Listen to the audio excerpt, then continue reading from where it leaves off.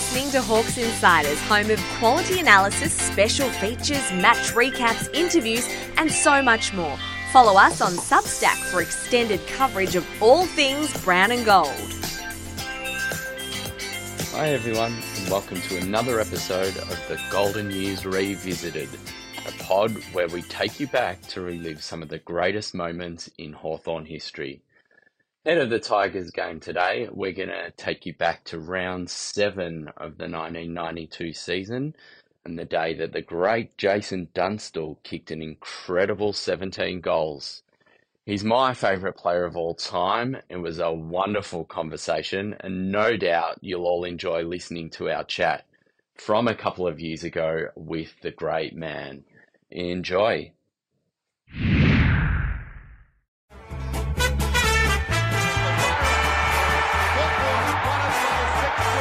Curse or no curse, Hawthorn face their moment now. The long wait for Crawford over. What a team on and off the field that turned out to be. Hi everyone, welcome to episode 15 of the Golden Years podcast. Our look at some of the great days and great games of the Hawthorn Football Club.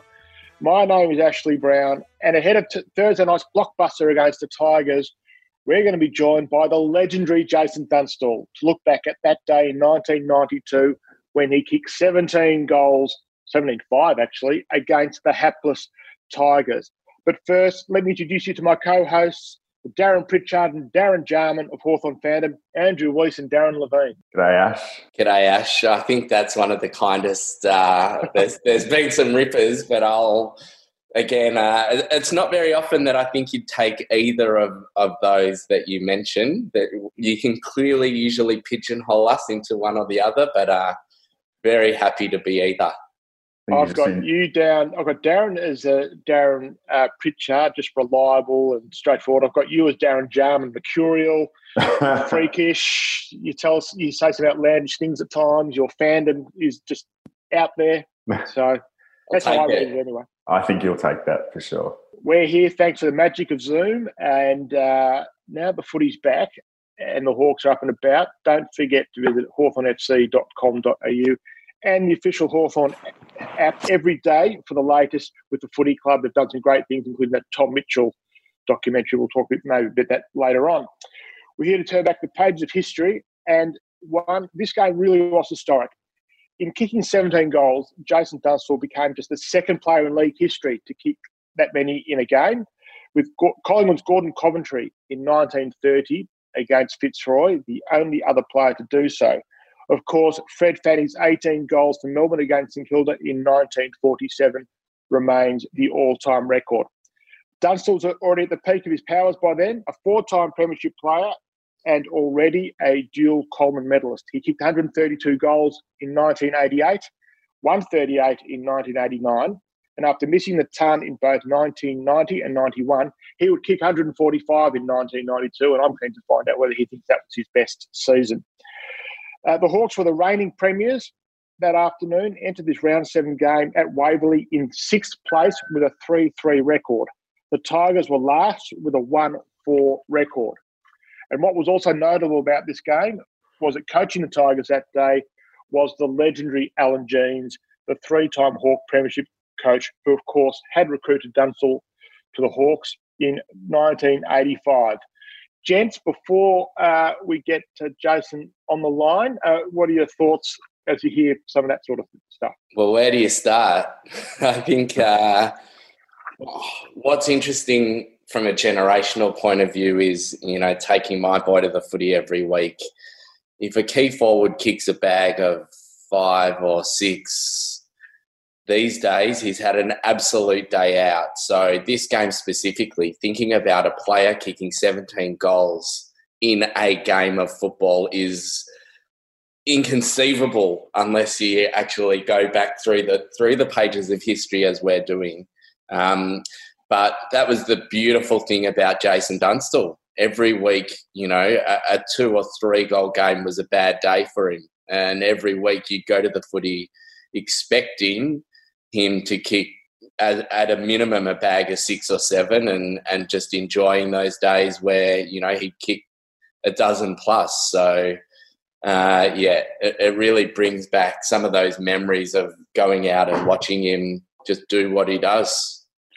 And I think even just kicking 145 goals for that year is just outrageous. And I know people say that it was a lot easier to be a full forward back in the day. You kind of had the space to yourself, but scragging was a real issue, and umpires were kind of letting a lot of things go. So, to kick 17 goals, I think the closest we'll see to that is obviously Buddy's 13 against North, and I'd love to hear Jason's thoughts on that.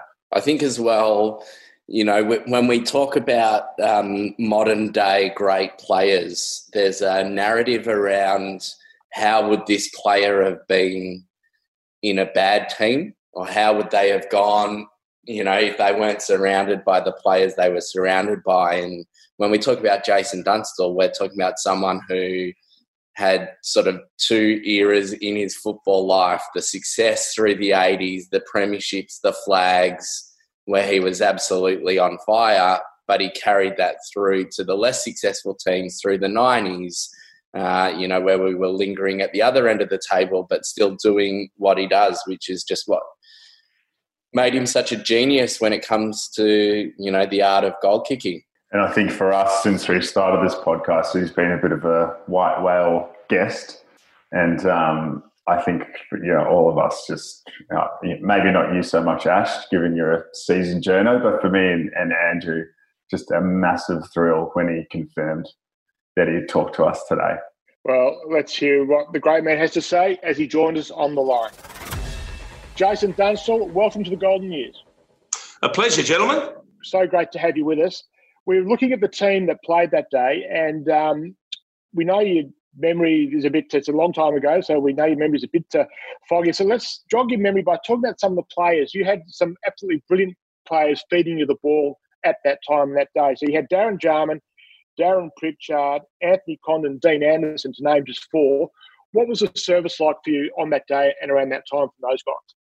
Oh, it was always exceptional. So many great players could use the ball. Johnny Clatton was another one. Ben Allen was there for a while. So there were always great ball users. That meant if you were a forward and you found some space, you're better than even money chance of getting the ball. Did you have a favourite amongst that group of players that you knew if you got out in front of your opponent and you saw them streaming towards you with the ball, that they would be putting it on your chest? Yeah, there's a lot of blokes that nominate themselves as the best kicks whenever we catch up and chat about how many goals they've given me. I mean, Dipper reckons he's given me 1,000. Bucky was a great kick as well on his right foot. But on the day, I've always maintained that Darren Jarman was the best kick because he could do it on either foot, and you virtually couldn't tell if he was a left or right footer. And he could kick it a 50-metre dart. He could weight it out in front. He could chip it. He could lob it over the back. He could kick it across his body. He could basically make the footy talk. And you used to sort of get a little smile on your face when you'd see Jars get the ball and realise that the next kick would be coming into the forward 50.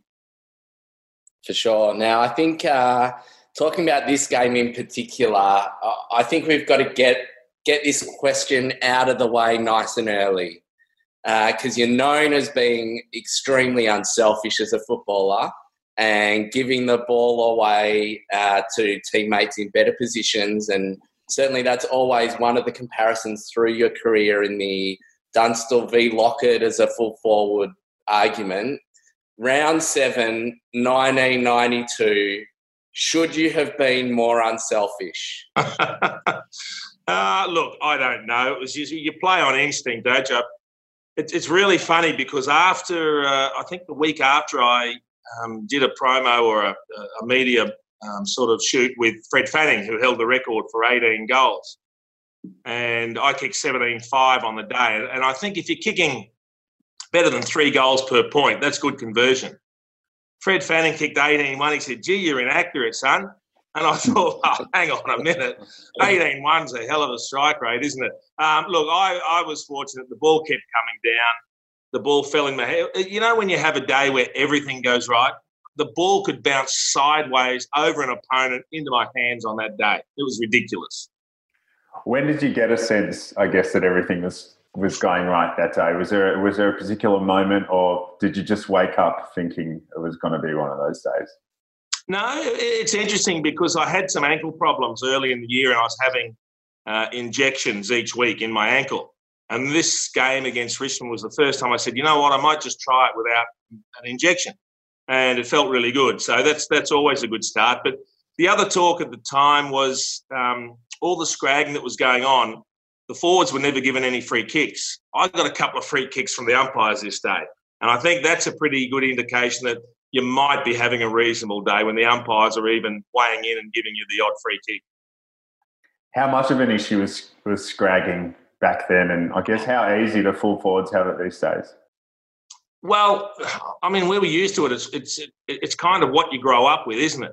If you're a backman back then and you won out a lot of the time, so you don't get help from your teammates the way a lot of the defenders do these days. You don't get as many one-on-one contests or get exposed in as much space. So it's very, very difficult. But back then, the defenders would get away with whatever they could, and they got away with a lot. Let's be brutally honest. They got away with murder, but that's how we were brought up. So you learn to deal with it as best you can. Who was the most irritating scragger? Oh, gee, there were a few. I mean, look, the hardest player I ever played against was Steve Silvani. He was also one of the best scraggers. He was amazing. He was quick. He was strong. He had long arms, but he was very good at holding the jumper and just retarding you at the right time. Michael Gaither was one that didn't really worry too much about the footy. He just wore you like a glove. When I first started in the mid-'80s, Rod Carter was one of the best. He didn't even look at the footy. He just basically hopped inside your jumper and said, I'm with you for the day. So, look, it's a good education to play on players like that because you learn some things that you need to do. Looking at the team that day, and you talked about Darren Jarman, Jason, I remember watching Hawthorn back in the day when Darren Pritchard got the ball in space and started steaming towards you. That was invariably the ball was going to end up on your chest. He doesn't get talked about quite as much as some of the other stars that era, but he was a seriously good player and he knew what to do with the footy, didn't he? Oh, absolutely. I think you hit the nail right on the head. I love Pritch as a player, and he didn't have the celebrated name that a lot of the others do for whatever reason, but I think he might have had at least 3 top 3 finishes in the best and fairest. He was just consistent. He worked hard. He ran up and down the field from go to woe. And another one that could use both feet, very good on his left as well. And he ran straight at the target and he kicked these low balls that gave the defenders very, very little opportunity to spoil. Just on the day, we're a fair way up at half-time, and I'm sure there would have been a feeling that the game was, not that the game was won, but we're in a comfortable position and you've kicked 11 at that point. Is there any talk, any murmurings, any thoughts around the record and that you're right on track here for this to be something special? This may come as a surprise, but I wasn't aware of what the record was. And I know that sounds blasphemous, but being brought up in Queensland, you're not steeped in the history of the game, so I actually didn't know. And it was only late in the game they started flashing things up on the scoreboard out at Waverley. Like 16, I think, was the Waverley record, and then 17 was a Hawthorn record because I think Peter Hudson had kicked 16. So I actually wasn't aware of it. And then when I came off and people saying, well, what were you doing chasing your opponent? I said, you could have kicked the 18. I mean, that was news to me. So we certainly didn't talk about it at halftime. And if there was any talk going on, it more would have been the players bagging me rather than actually saying, let's go after the record, because that's what we did back then. We loved our footy, we loved our time together, and we tried to keep it as light as possible. And similarly, I guess from a season point of view, so you kick 145 goals in 92 and only 5 off the record in a season, and your back end leading into finals that year was significant after a donut later in the year against St Kilda. Were there any thoughts, any discussions around creeping toward that 150 mark and whether throughout the week at training, any of the boys or yourself, was that something that any of you actually had your eyes on? We didn't speak about records at all, particularly come finals time. I mean, there's only one focus, but it would seem now that I look back that I'm very good at falling short of records, aren't I? Wasting a couple of golden opportunities. I think we got knocked out in the first final over in Perth, so would have needed to have played another game. But hey, I had a really good year. I was a little bit, funnily enough, I was a little bit inaccurate in 1992. I think I kicked 80 plus points for the season. So that's not a great conversion. I normally try to make sure you're kicking 2 goals for 1 point. I think that's an acceptable conversion rate, around the 66, 67%. But sprayed them a little bit that year for whatever reason. So maybe should have got there, but hey, it was a fantastic year. That was your first season where you didn't have really Dermott playing on. So here you played 6 games, I think, because of injury, and you didn't play again after that season. Was it a different dynamic to the forward line that year without him around? Not that I can recall, because we all tended to play positional back then, so it wasn't a matter of people affecting others. The way we played, the positions we played, getting in each other's way, anything like that. And we still had even without Dermott, it was still a very, very talented team. You could look on any line and there were very, very good players, although we were just sort of starting to come to the end of the really powerful era. We were still playing finals, sort of 92, 93, 94, but just sort of clinging to be competitive with the really top teams.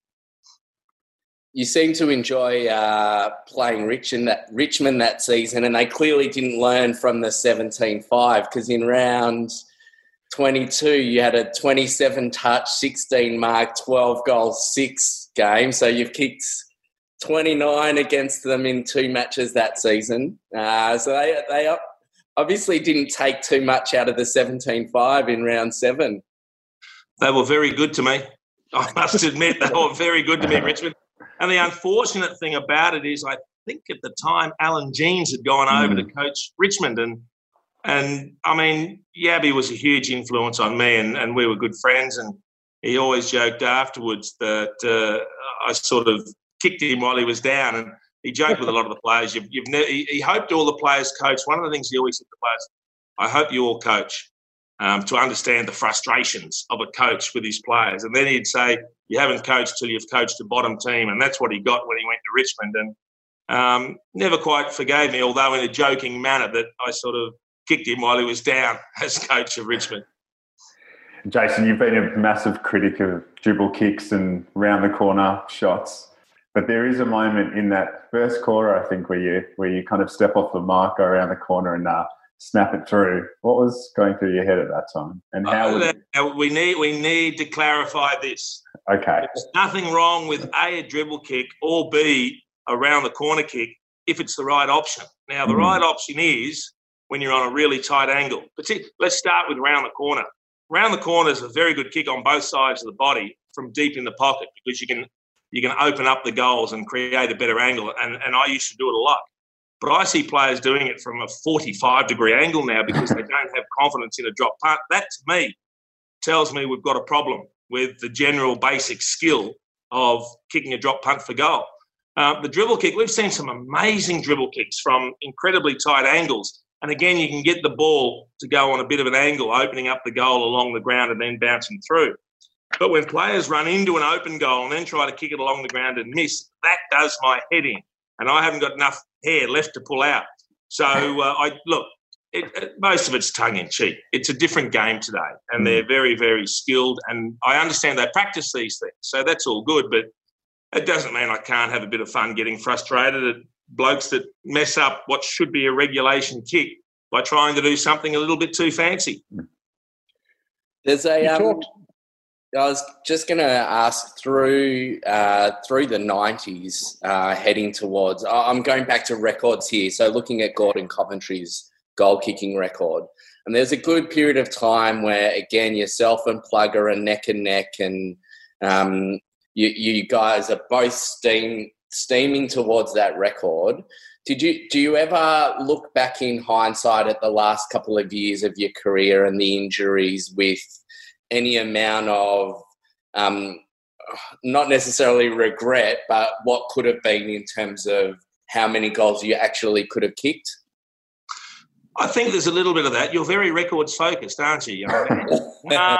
Look, there's a little bit of that because one of the things I'm really glad Plugger got there in the end because, I mean, that record of Gordon Coventry's had stood for so long.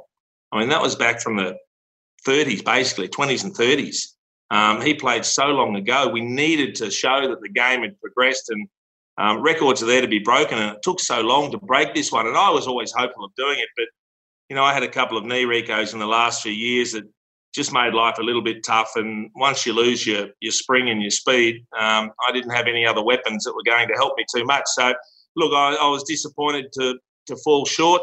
Maybe I could have eked out another year, but, you know, at the end of 98, Judgy kind of left it up to me. And again, the injuries were creeping in. I had a collarbone that cost me sort of 8 weeks at the end of that year. And Judgy just said, look, do you want to play on? We'll leave it up to you. Let us know. And I do remember throughout the 98 season, it was a tough year for us and we were getting flogged. And the number of times I'd be sitting in the rooms at half time with ice packs on my knees because they ached. And I convinced myself, I kept saying to myself, remember this at the end of the year. I mean, make the decision with your head, not with your heart. And when I got to the end of the year, I just thought, look, the body's probably had enough.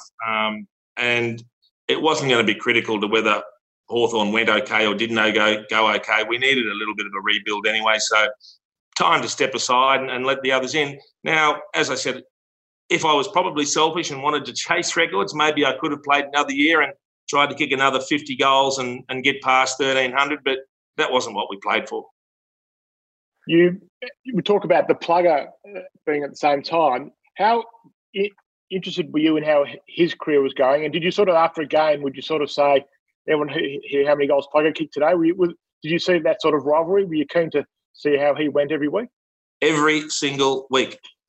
And he did exactly the same. We joke about it because Spud used to tell me some of the things that he would talk about after the game. So you'd have a good day, you'd kick 7 or 8, you'd walk off the ground, and all the games were played at the same time back then. So you'd say, oh, how did St Kilda go? Oh, they got thumped by 80 points. They only kicked 11 goals and Plugger kicked 10 of them. And you go, well, I've had a good day and I've fallen a couple more behind. It's just not fair. He was that good. I mean, he was doing it in an ordinary team and he was basically the only target as far as goals were concerned, and he was good enough just to keep kicking big bags. Talk about big bags. So exactly 20 years after you're 17, Buddy Franklin comes along and kicks 13 against North. Did you think he'd catch you ever? And do you think we'll see a forward have a big day out like that again? Yeah, look, I think Fred Fanning's record's pretty safe. I think he's very safe the way the modern game's played. But that day down at Tassie, I remember watching that. Buddy was fantastic. And he's got the range to sort of kick them from 60, so it gives him a couple more weapons than perhaps what the other players have got. If we see 6 kick now, it's a big day out. It's exciting to see forwards get on the end of it and get amongst the goals, but we just have to accept it is a very different game. It doesn't mean it's a bad game. It's just a very different game. There are some really good things in the game now, skill-wise, but we have lost a couple of things, and one of those is the classic defender v forward battle from the first siren to the final siren and big bags of goals when he gets on top. So it's not something we're going to see too much of in the immediate future anyway.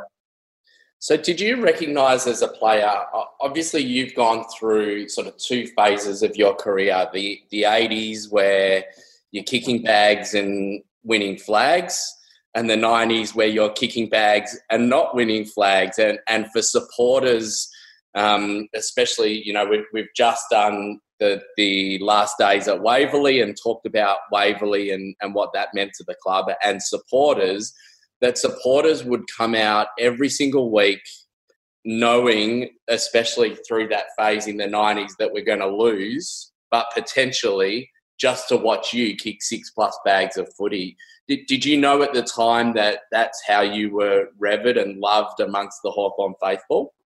I think early 90s we were still strong-ish, but certainly once we got to the mid-90s, I mean, the last 4 years, 95 through to 98, was really, really tough. But it was getting harder and harder to kick bags too, because I was a bit of an old croc. we had some fantastic supporters that did come out and were so parochial.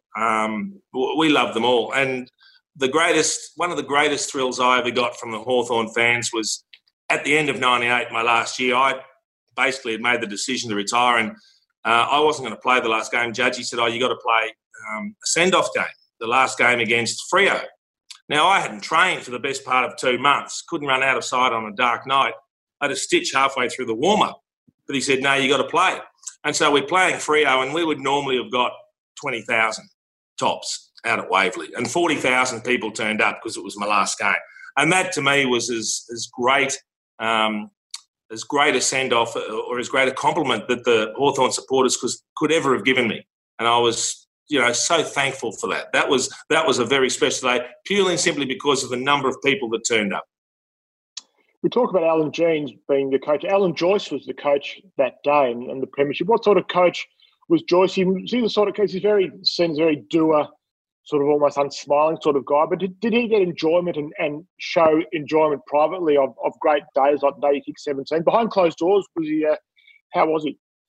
Yeah, look, very different to Alan Jeans, where Alan Jeans he'd play the heavy hand when he needed to, but he could also joke about things that were going on within football and outside of football with the players, whereas Joyce, he was just a more focused, straight down the line sort of guy. That's just his personality.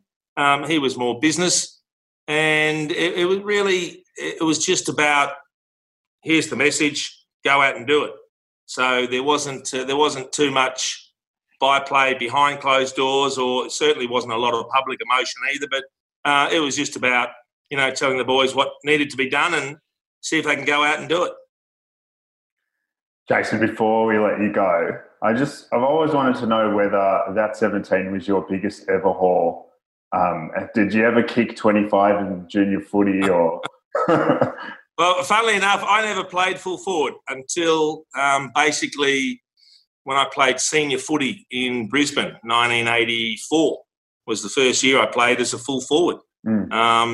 So, no, I remember playing an under-17s or under-19s match where our full forward did kick 30 goals, but it wasn't me. I was playing centre-half forward back then, and we smashed the team something like 403-27. So not the most enjoyable day to be a part of, but 17 certainly the best.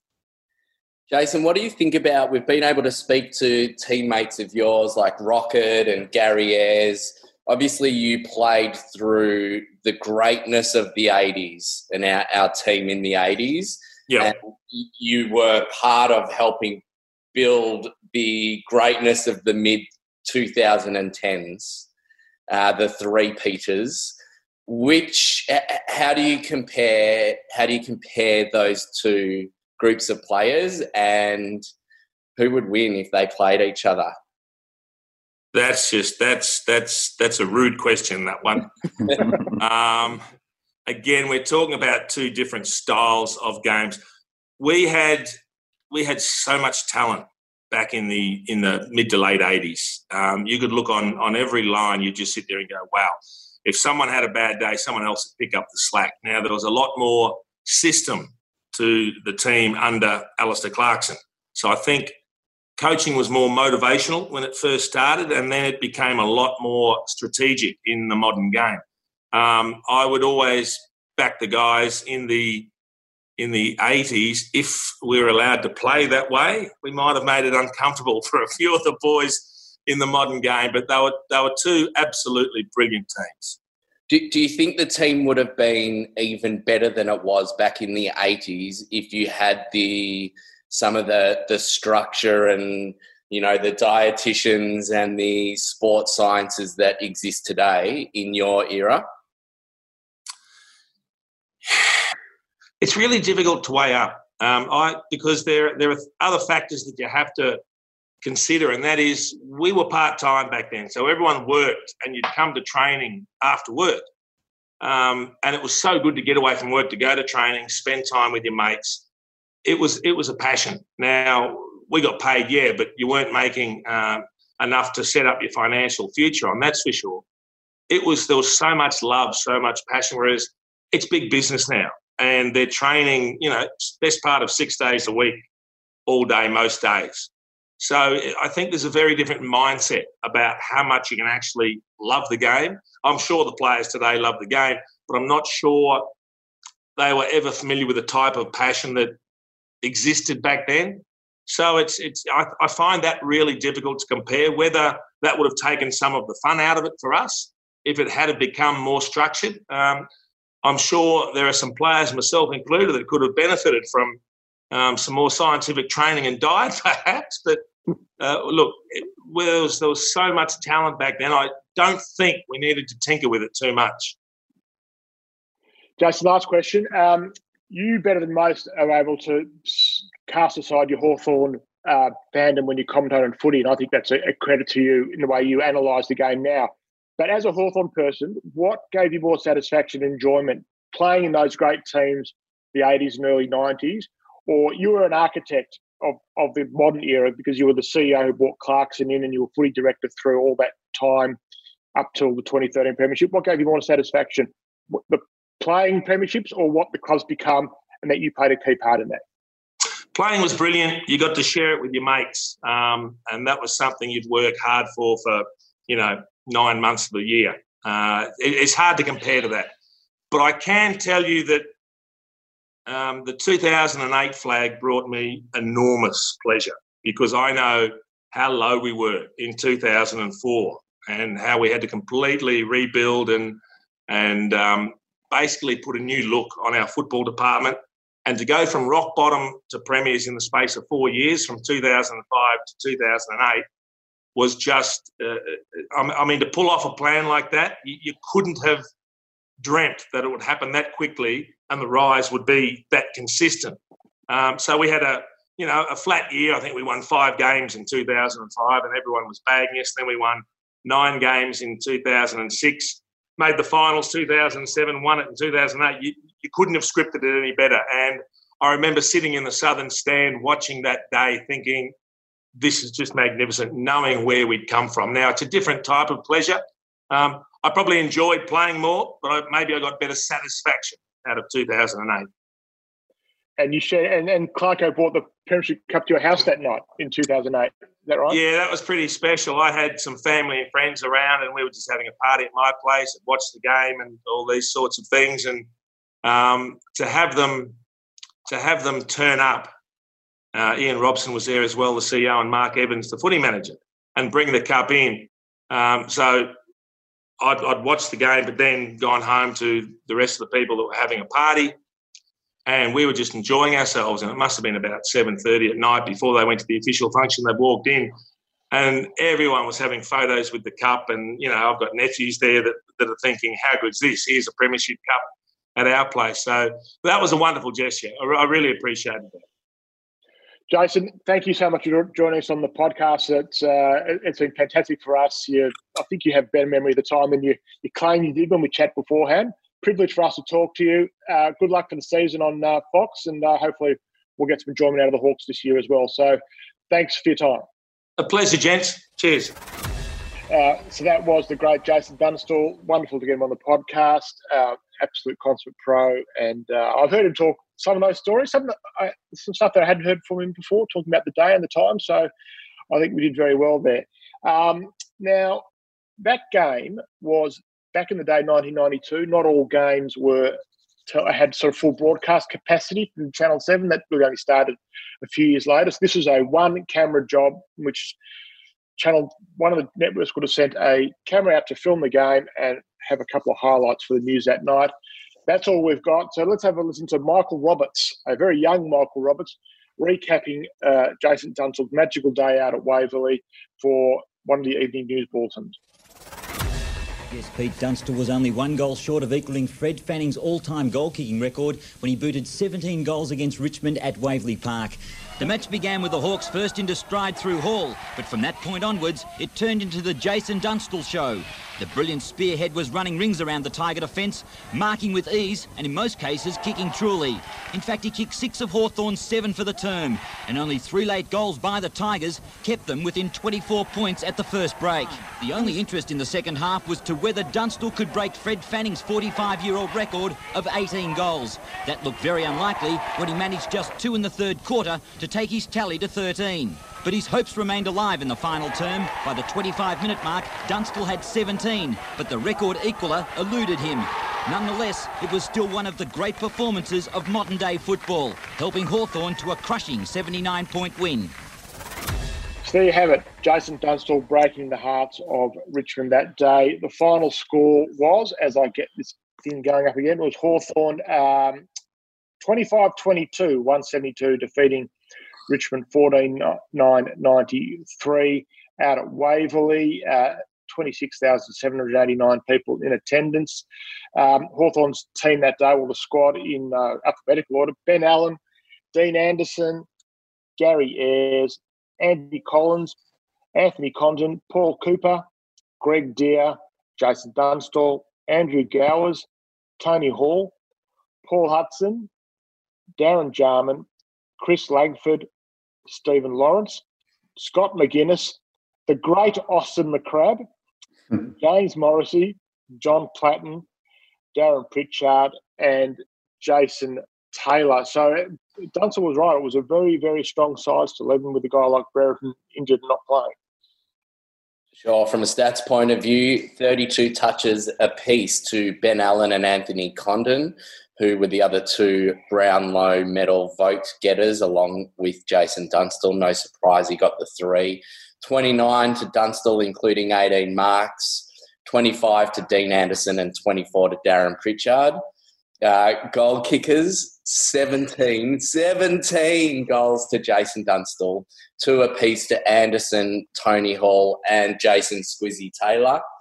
The free kicks on the day were 24 free kicks for and 26 against.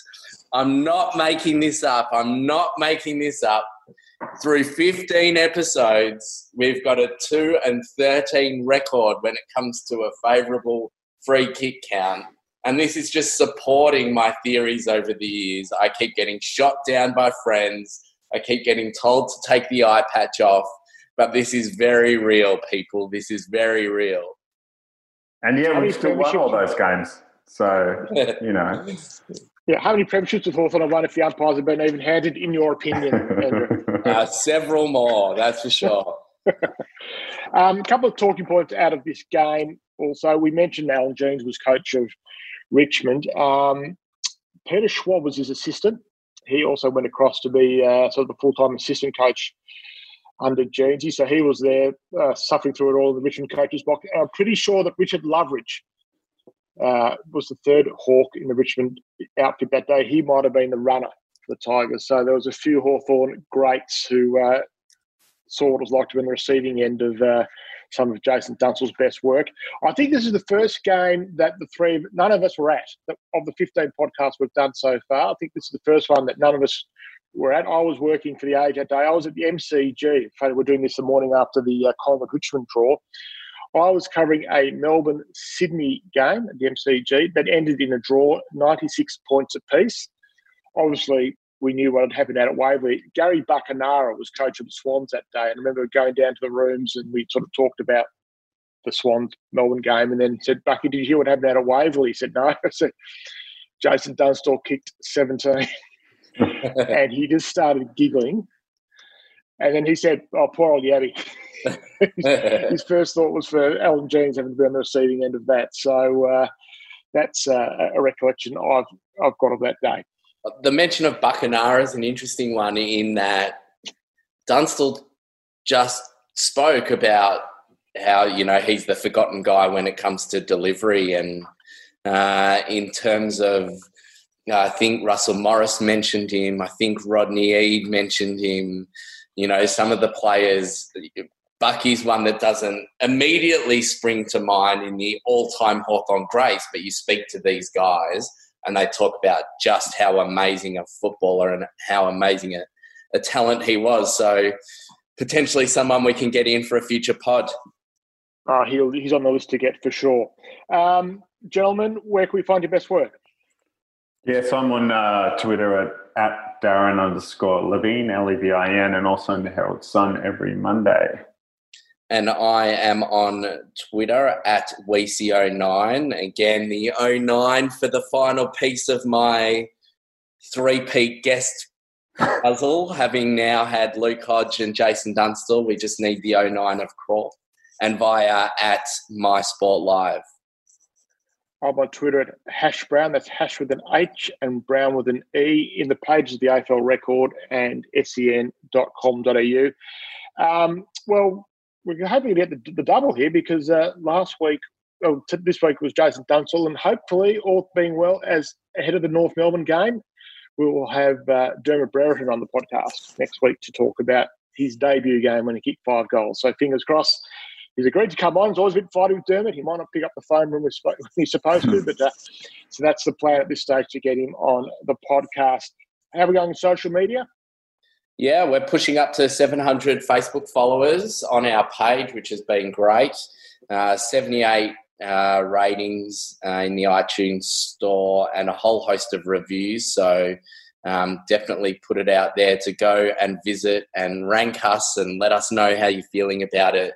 Keep active across the posts on Facebook and, enjoying interacting with our community.